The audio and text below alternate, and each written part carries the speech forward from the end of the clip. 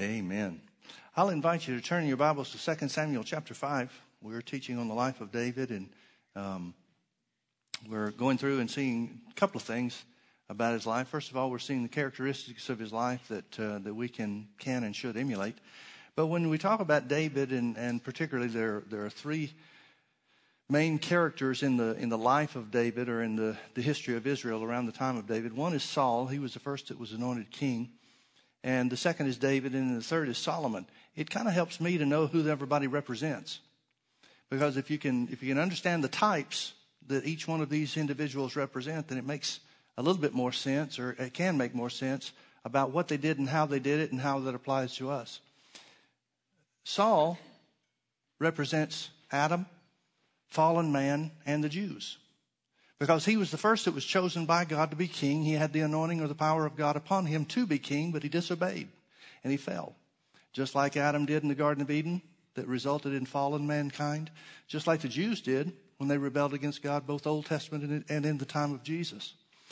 Saul then became the enemy of the chosen one, God's chosen one, God's anointed one, which is David. And for about, we don't know exactly, but somewhere in the neighborhood of 8 to 10 years, he fought against David, and there was a civil war in Israel in his attempt to destroy David and keep him from ever coming to the throne. He knew that he was anointed, that David was anointed to be king. Saul knew that. He knew that God had chosen him. He knew that David was God's man, but he was doing everything he could to preserve his own situation. He became the enemy of David, even though David was good for Israel and even good for Saul. Now, David never turned away from Saul. He never became the enemy of Saul, although Saul was his enemy. The Bible says in Ephesians 1 that while we were yet enemies of God, he reconciled us to himself through Jesus Christ. That's what David's a type of. That's what he's a picture of. And David finally becomes king after many years of persecution and after much suffering. David becomes king. Now, David did several things, four main things in his life once he became king that illustrate to us the type that he fulfills as Jesus. Obviously, everything in David's life doesn't represent Jesus, because there's no sin in Jesus' life. But the type of Jesus is fulfilled in David by four things. First, the first thing that he did was he took Zion. He had to defeat the Jebusites, and they were a people that nobody had been able to defeat from the time of Joshua on. But he defeated them, had a plan to do it, a special way, a different way of doing it than anybody else had done before. And so he defeated the Jebusites, and he took Zion. Now, when he took Zion, Mount Zion is also Mount Moriah. It's the place where David offered his son Isaac as a sacrifice. It's known as the Temple Mount in Jerusalem today. The Temple Mount has two main peaks. One is called Mount Moriah, or Mount Zion, whichever name you want to use, one and the same. The other is unnamed, but that second peak is where David made his house. He made his own house. In one sense, he made it at the right hand of the temple of God, on the same mountain, just right next to it. Now, David, after recapturing Zion, making Zion the headquarters, and preparing a place for the temple to be, the next thing he does is he defeats his enemies. The Bible says that Jesus' kingdom was created by spoiling principalities and powers and made an open show of them. Every enemy that Jesus had has been defeated. Every enemy of mankind has been defeated. That was part of David's work. Now, Jesus did it before he was exalted to the right hand of the Father. David did it after he was exalted to be king. The third thing that David did was he brought the ark back to Jerusalem. In other words, that signifies that he made a place for mankind to worship in a way that had never been done before. Now, he wanted to build the temple. The fourth thing is he wanted to build the temple, but God wouldn't let him do it. God wouldn't let him do it because he was a man of war. These are the words that God used. I'm not going to let you do it. You can't build it because you're a man of war, but I'll let your son Solomon do it. Well, Solomon represents the church. Now, the Bible says that Jesus said of himself, he said, I will build the church. But how does Jesus build the church? Does he do it separate from us? No, he does it through us. And what did Solomon build the temple with? Everything that David provided. David provided the means, and Solomon built the temple. Solomon, who represents the body of Christ, presided over the greatest period of prosperity and peace in the history of Israel. There was greater prosperity in Israel than in any other time. The Bible talks about the silver was so abundant that they didn't even count it. They just piled it up out back of the temple. That's pretty rich. Now, why was Solomon so rich? A lot of times people are trying to gain the same prosperity or the same monetary possessions as Solomon. But you got to realize Solomon represents the body of Christ. It represents the richness of the body of Christ because of what David did. Solomon didn't fight one battle. Didn't have to. Because David had made the way to conquer the enemies of Israel. So if you realize that who Saul, David, and Solomon represented helps us to see a little bit better. I think so. You may disagree, but I think it helps us to see a little bit better about what everybody is doing and why. Now, last week we saw that the first thing that David did after he was crowned king, he's reunited the tribes of Israel, and the civil war is over. The 8 to 10 year civil war is over now, and David is the rightful king as God intended. Now, the first thing that he does is he takes the stronghold, which is Mount Zion. We talked about that a little bit already. He takes it, and as soon as the Bible tells us that he finishes taking Mount Zion, it speaks to us about David taking wives unto himself. That's a type of Christ in the church. And then in verse 17, it tells us the first thing that David does in conquering his enemies. Let's start reading in verse 17. It said, "But when the Philistines heard that they had anointed David king over Israel, all the Philistines came up to seek David, and David heard of it and went down to the hold." The word hold is the word fortress. Many other translations say fortress or stronghold or something to that effect. Here's what this means. When David's enemies, the Philistines, and they've been the enemies of Israel for a long time. You remember there were 2 occasions that the Bible tells us about where David went to the Philistines for safety, and he obtained it. The Philistines were willing, at least marginally, willing to accept him into their land as long as they thought that he was the enemy of Saul. But he never was. He was just trying to find a place of refuge, not a place that God ever sent him to. Both times he's operating on his own idea rather than seeking out the plan of God. But the Philistines, now when they hear that David has been anointed king over all of Israel, that means they know that the civil war is ended. That means that their enemy, mortal enemy, the Israelites, are now stronger, or at least have the potential to be stronger and gain strength more so than they ever have, or at least in the last 10 years during the civil war and Saul's persecution of David. So it stirs them up. Now, the fact that it tells us that it happened immediately, or is the first thing that mentions after David takes the stronghold, it may indicate that they acted quickly before David has a chance to fortify the place on his own, before he has a chance to expand on it. They may be thinking, well, if he took Zion, then he must have broken down the walls some way or another, or the heights of the mountain, and maybe we can get in there too. So they come. Now, different translations speak of this in different ways, where it says they came to seek David. Some translations say they came to spy out their defenses. Some translations say they sought to kill him. Either way, David goes into the stronghold. He goes into the fortification. He doesn't take the bait. This is either a scouting party or individual assassins that are sent into the city, the new city of Jerusalem, before they have a chance to really build or fortify or anything else, to take David out or to find out how to defeat the city. Let's see, where are we at? Verse 18. Then it says, the Philistines also came and spread themselves in the valley of Rephaim. And David inquired of the Lord. Now, I want you to see this. David's king. He's got the power to make his own decisions.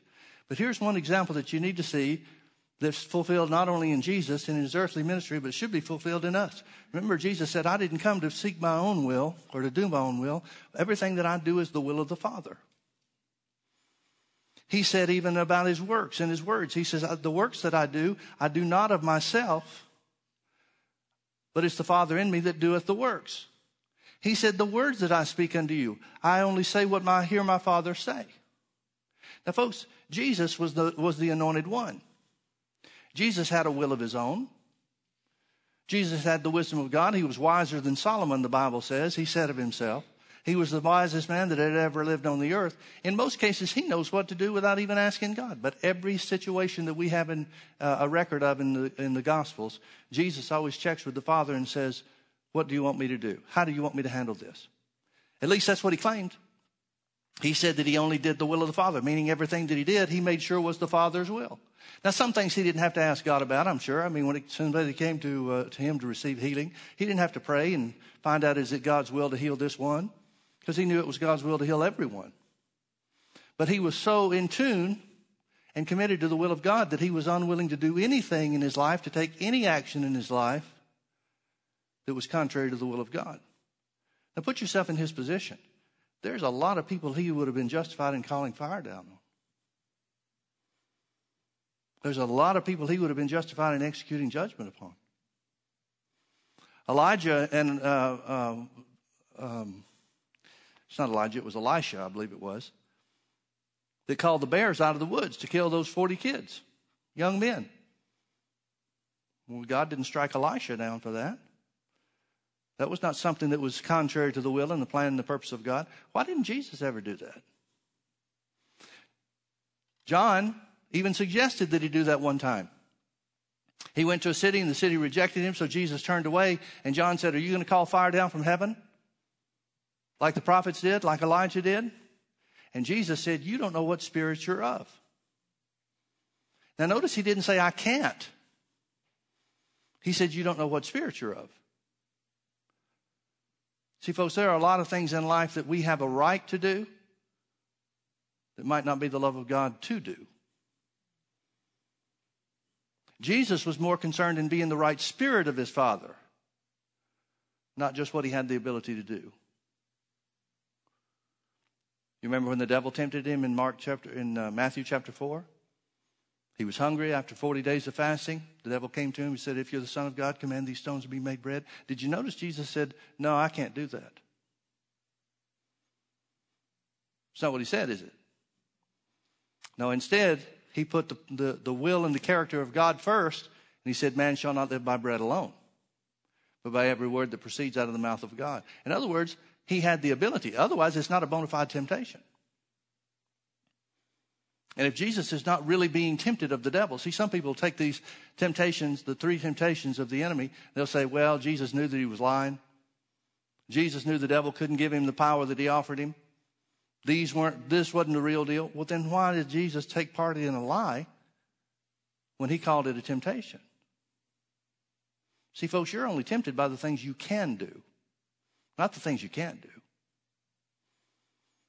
I doubt very seriously if any of you were tempted to put $10 million in the offering plate tonight. You may have a desire to do that, but if you don't have the ability, there's no temptation whatsoever.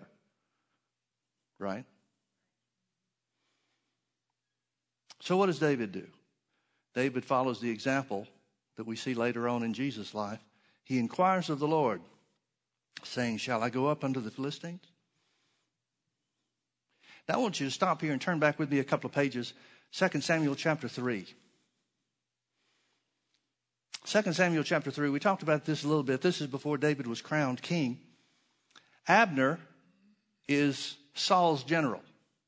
He becomes Saul's son's right-hand man, and really Abner was kind of the one that was doing the ruling. He just kind of propped up Saul's son to save his own position. Until he turned away from him, Saul's son accused him of being improper with his, acting improperly with his concubines, his father's concubines, Saul's concubines. And so Abner and he split, and then he winds up trying to go over to David's side, but Joab kills him. I want you to notice what Abner says when he's making a case for David. This is after he and Saul's son have split and parted ways. Notice what Abner says in making his case for David being king. Verse 17. And Abner had communication with the elders of Israel, saying, you sought for David in times past to be a king over you. Now then, do it. For the Lord has spoken of David, saying, by the hand of my servant David, I will save my people Israel out of the hand of the Philistines and out of the hand of all their enemies. Folks, I want you to understand something. Verse 18 tells why God picked David to be king. Now, I'm not talking about character issues. I'm talking about purpose. God chose David because he was a man after God's own heart. That's true. But the purpose for making David king was to deliver Israel from all of their enemies, specifically the Philistines. Now, let me ask you a question. How does Abner know that? You'll find that that's not written in Scripture anywhere. How does Abner know that? And remember, Abner is Saul's general. So if Abner knows it, it's got to be pretty common knowledge. This was not some secret of Saul's that he wouldn't dare whisper to anybody for fear of them turning against him. This has to be somewhat common knowledge. So Abner says, now's the time. If you want to make David your king, go ahead, because here's what God says about him. God says, it's in out of David's hand, I'll deliver Israel from their enemies and defeat the Philistines. You think David knows that? Of course he does. Turn back with me to chapter 5. David's been anointed king, made king. He's captured Zion. He's made an alliance with the kingdom of Tyre, the king Hiram, who the scripture has said just a few verses before, built him a house, providing the provisions and the materials and so forth to build a house. The Philistines see this. This stirs them up. Israel's beginning to take a place on the world stage now. We can't let that happen. So they attack, or they prepare themselves to attack. So David inquires of the Lord. Folks, it's not enough just to have a position. You need to have the mind of God.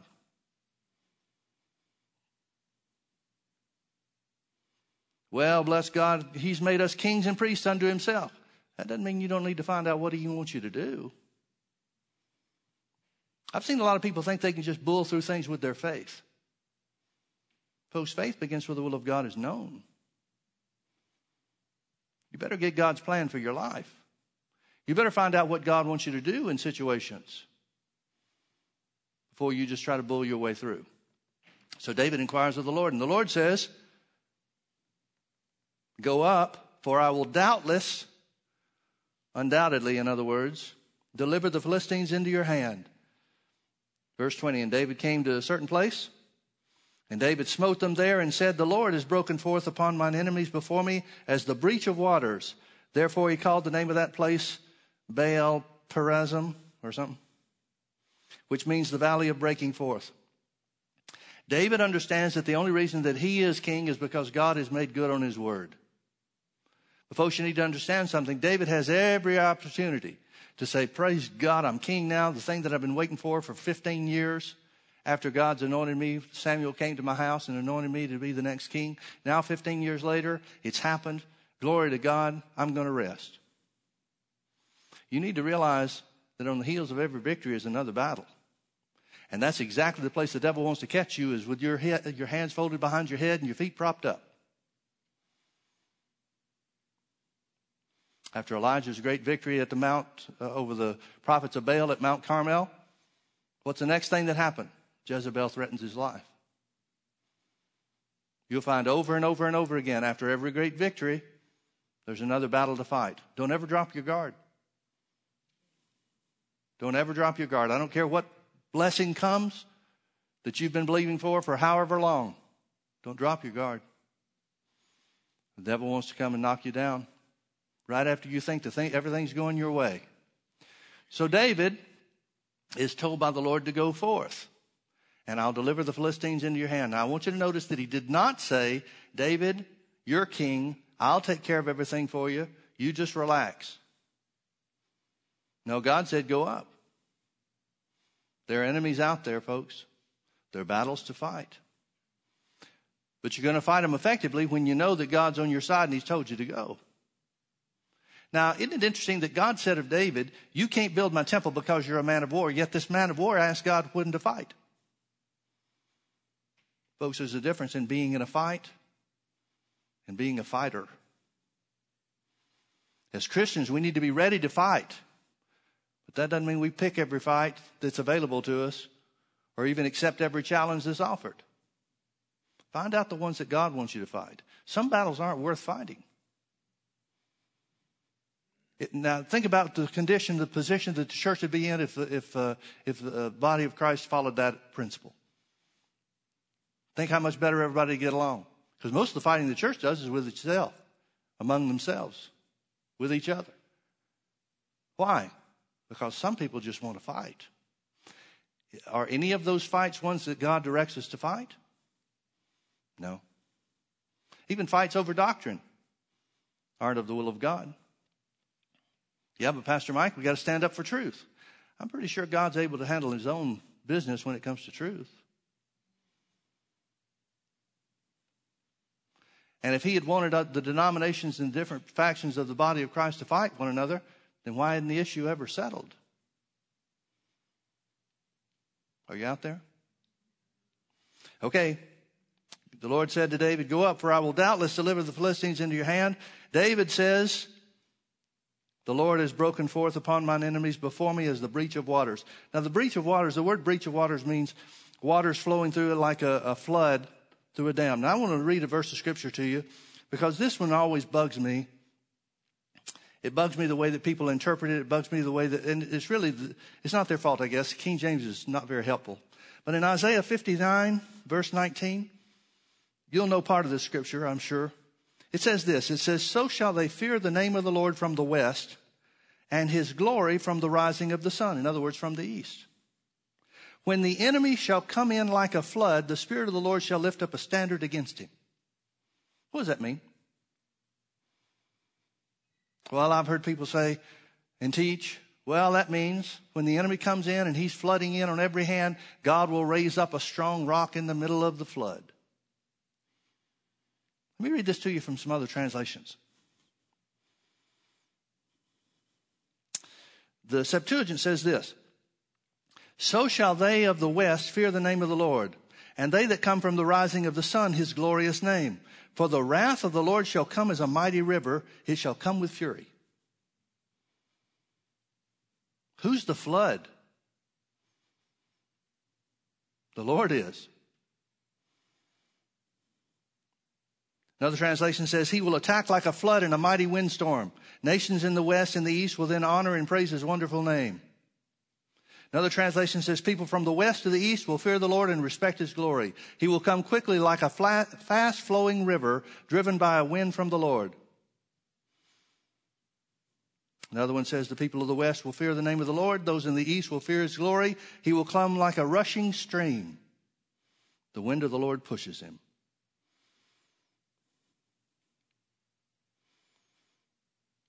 The Jewish Bible says, in the west they will fear the name of Adonai, and likewise in the east his glory.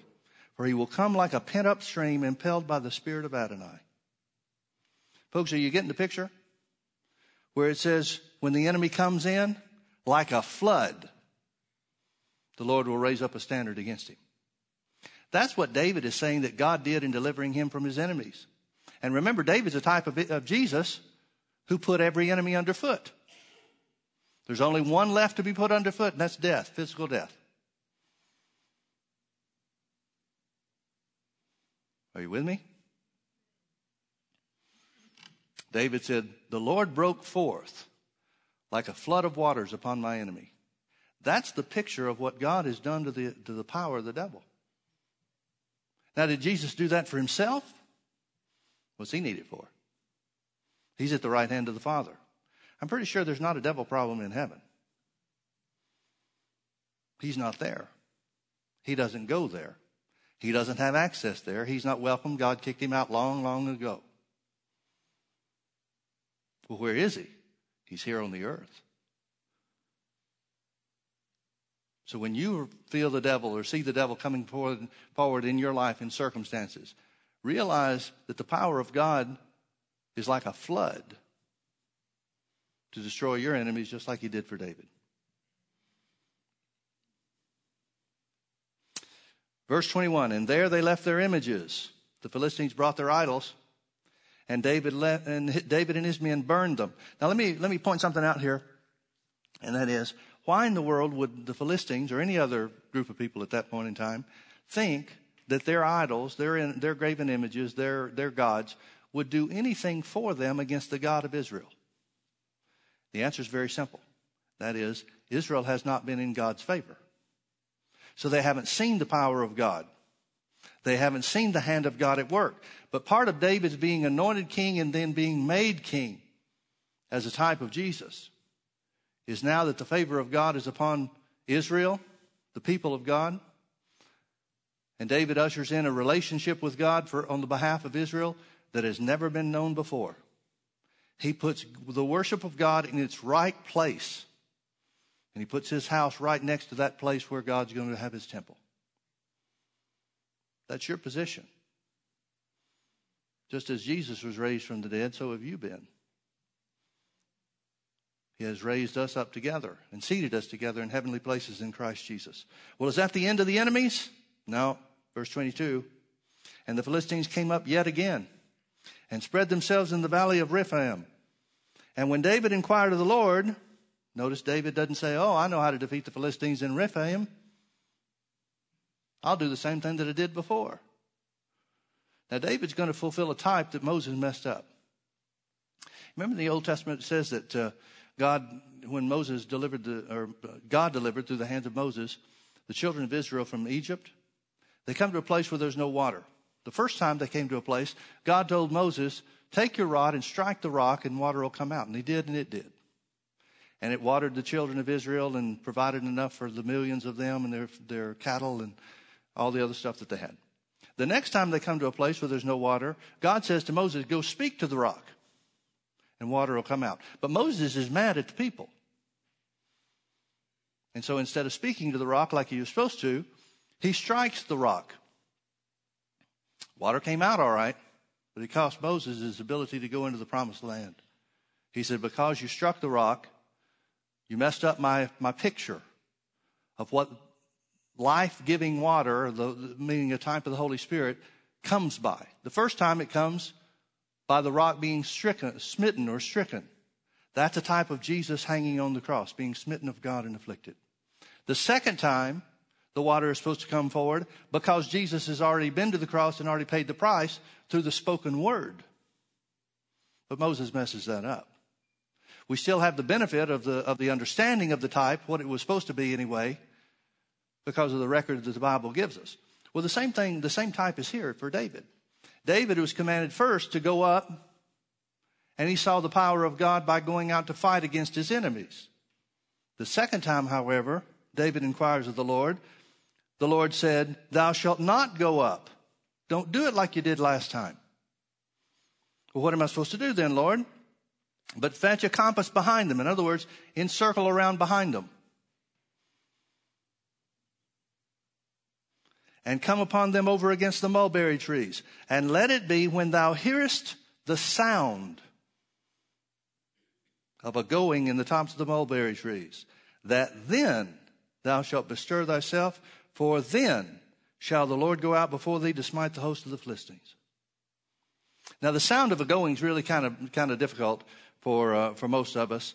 Other translations say a sound of footsteps. One translation says, or many translations say, a sound of marching. It's talking about when you hear the sound. God's into sounds. We're not so much. I think because we don't recognize that he is. But there have been a number of times where sounds have been really important with the things of God, especially the moving of the Holy Ghost. You remember in Acts chapter 2? They were all assembled in the upper room, and suddenly there came a sound from heaven as of a rushing mighty wind, and cloven tongues of fire sat upon each of them. And they were all filled with the Spirit and began to speak with other tongues as the Spirit gave them utterance. Why is God into sounds? God talked about many times in the Old Testament, several times, different times in different ways. He said, I'll cause your enemies to hear a rumor, and they'll depart.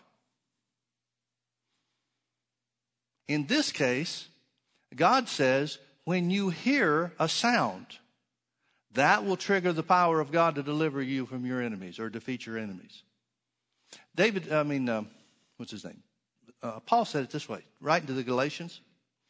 He said in chapter 3 and verse 5, he said, he that ministers the Spirit and worketh miracles among you, doeth he it by the works of the law or by the hearing of faith?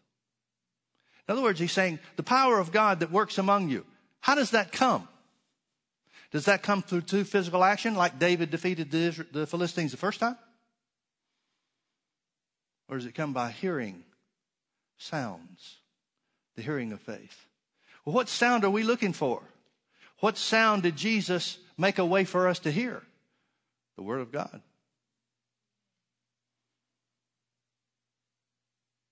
Folks, there's nothing more important in the life of any believer, whether they know it or not, than the Word of God. And that spoken word, the sound of God's word, is that what brings victory? So David does exactly what he tells them to. David did so, and as the Lord had commanded him, and smote the Philistines from Geba until thou come to Gezer. Now, there's one thing I'd like to close with this evening, and that is this. There's another example here, characteristic or principle, that I think is important, and that is this.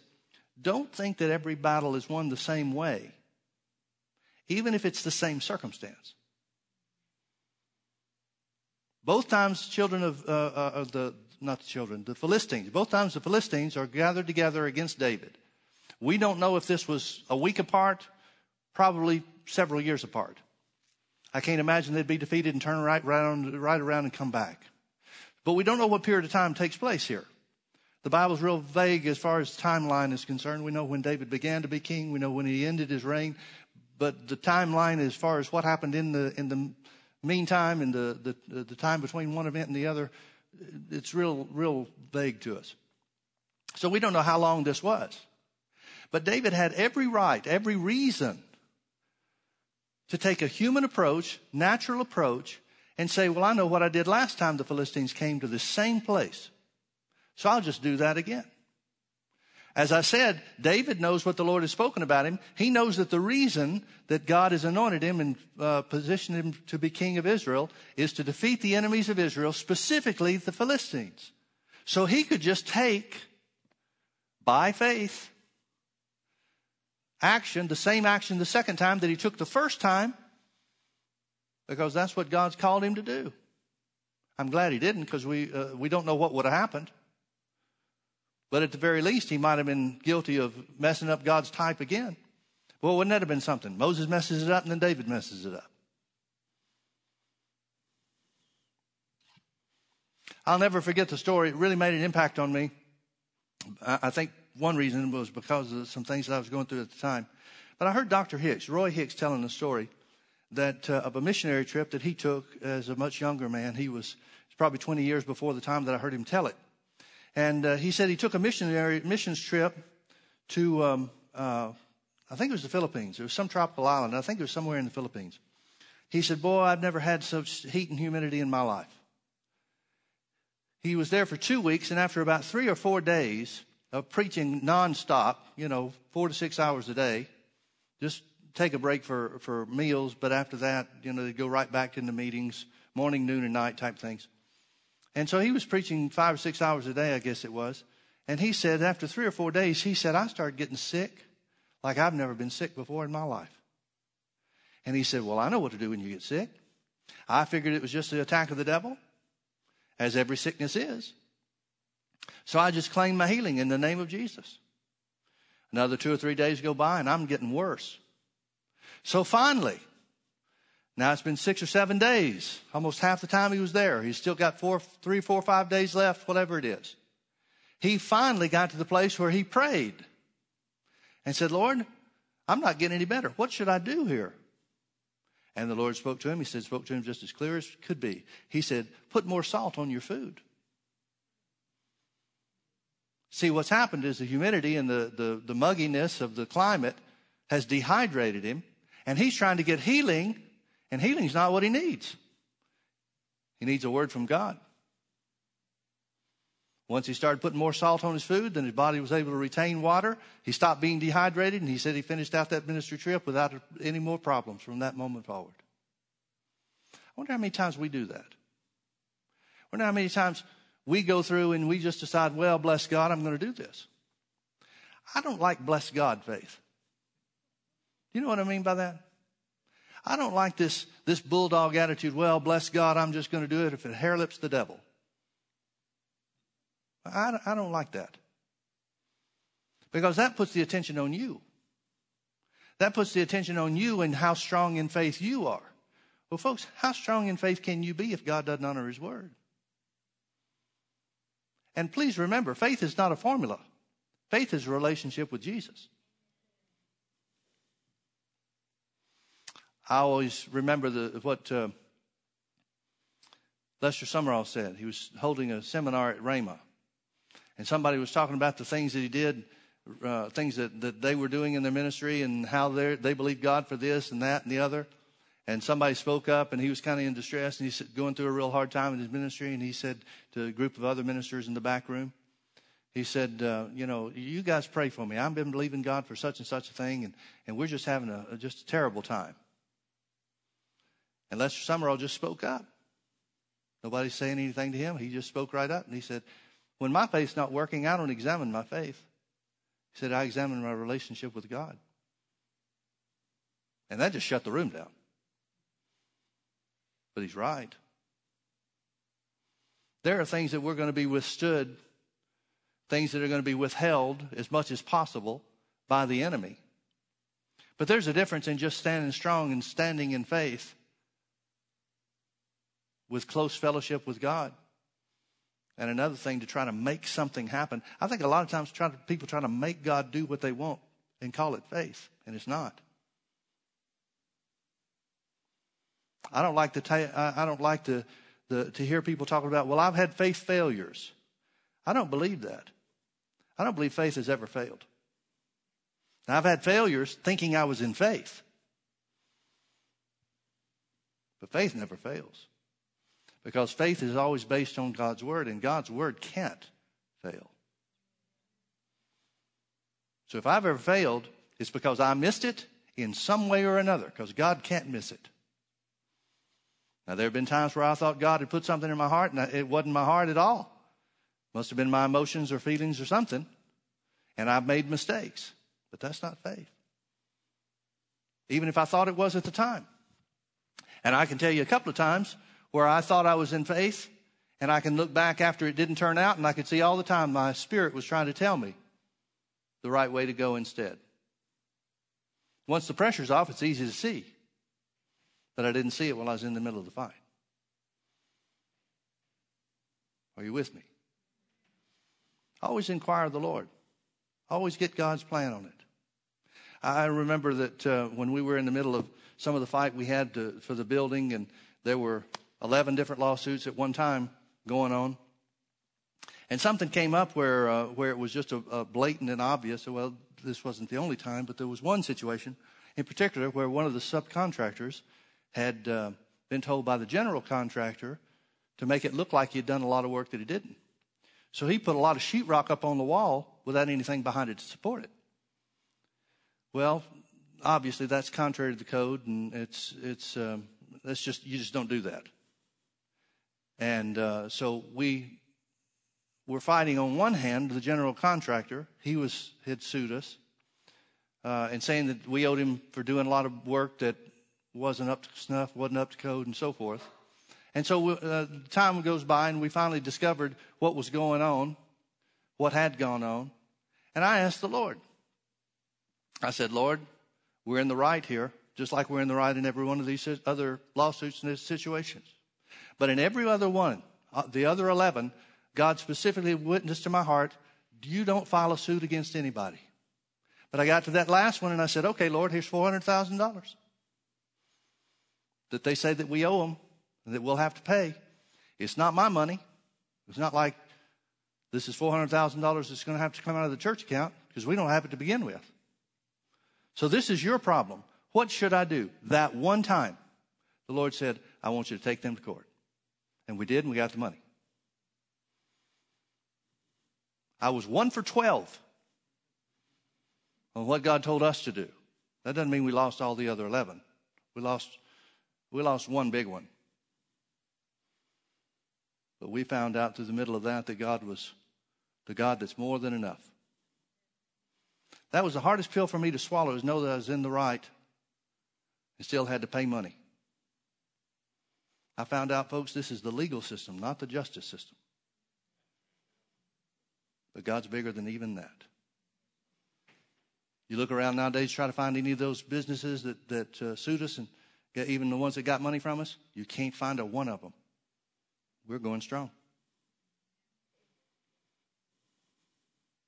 I could tell you some stories about stuff that I heard happen to some of these people.